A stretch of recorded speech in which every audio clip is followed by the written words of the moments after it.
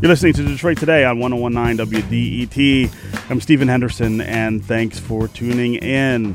Recently, Detroit was named a UNESCO City of Design. It's the first and only city to receive that designation here in the United States. Other cities have seen a lot of economic growth and results as a result of the designation, and the folks here working on the City of Design team want the same thing to happen for Detroit. Joining me now is Olga Stella, Executive Director of the Detroit Creative Corridor Center, to talk about Detroit as a City of Design. Welcome to Detroit Today. Thanks for having me. Yeah, so talk about what this means. What does it mean to be a City of Design?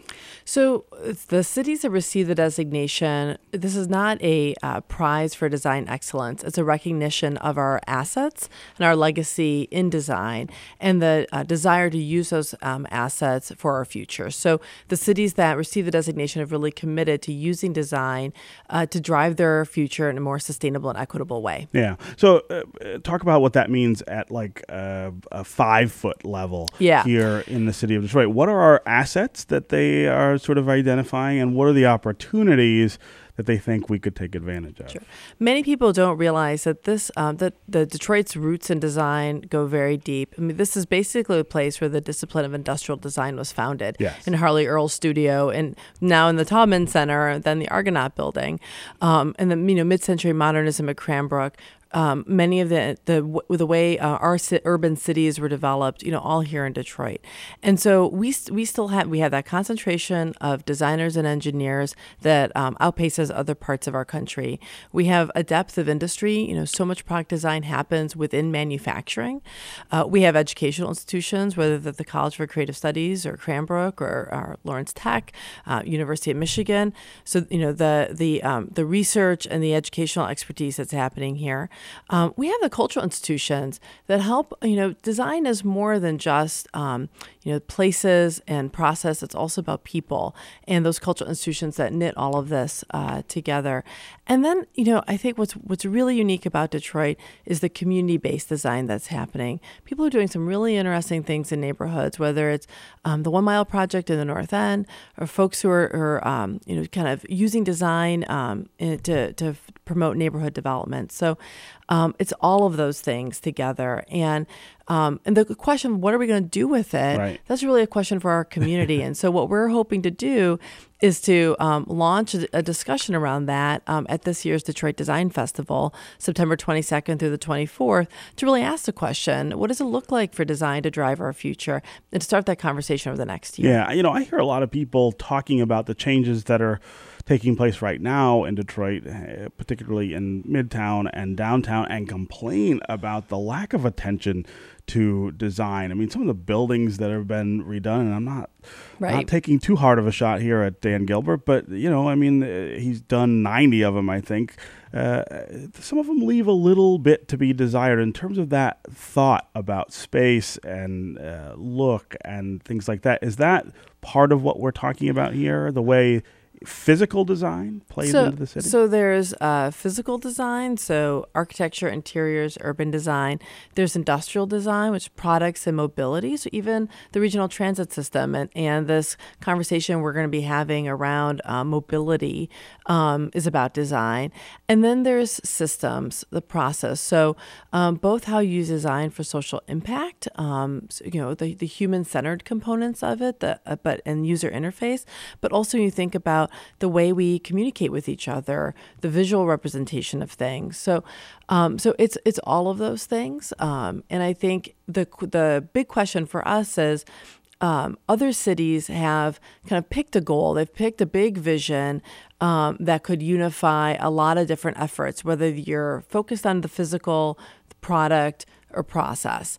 And so what does that question look like for Detroit? What does that goal look like for Detroit? Right. How does something like this dovetail with Detroit Future City, which is also, I always hold myself back from saying blueprint because that makes people nervous. It makes people think that we have to do it, but sort of an architecture of our infrastructure, of how we should look Right. and feel in 50 or 60 years. This seems like it would go hand in hand with that, It right? absolutely goes hand in hand. And a lot of what we're trying to do is build a platform that a lot of different projects and initiatives can plug in.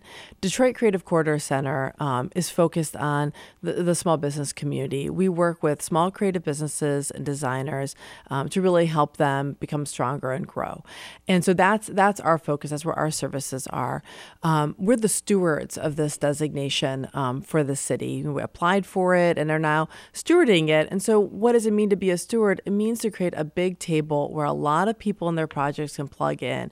And many of the things that Detroit Future City is working on that relate to urban design and neighborhood development, those projects and initiatives plug right in. And we want to help tell that story and help bring all that together towards this larger vision. Yeah. As I said in the open, Detroit's the only U.S. city to get this designation. So that's a pretty big deal. It is a big deal. Yeah, that's why we have to do something.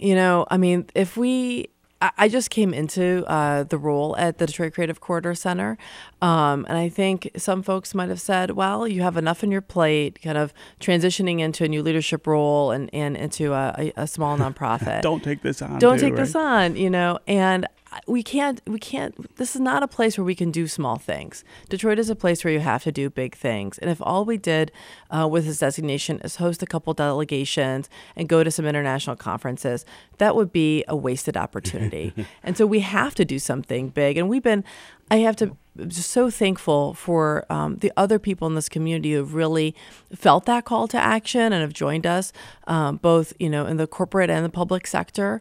And so I think really together we can do something really big with this. So if you look at the list of cities that have gotten this designation internationally, there are lots of different categories that they can fall into: music or craft and folk art, literature, and ours is design.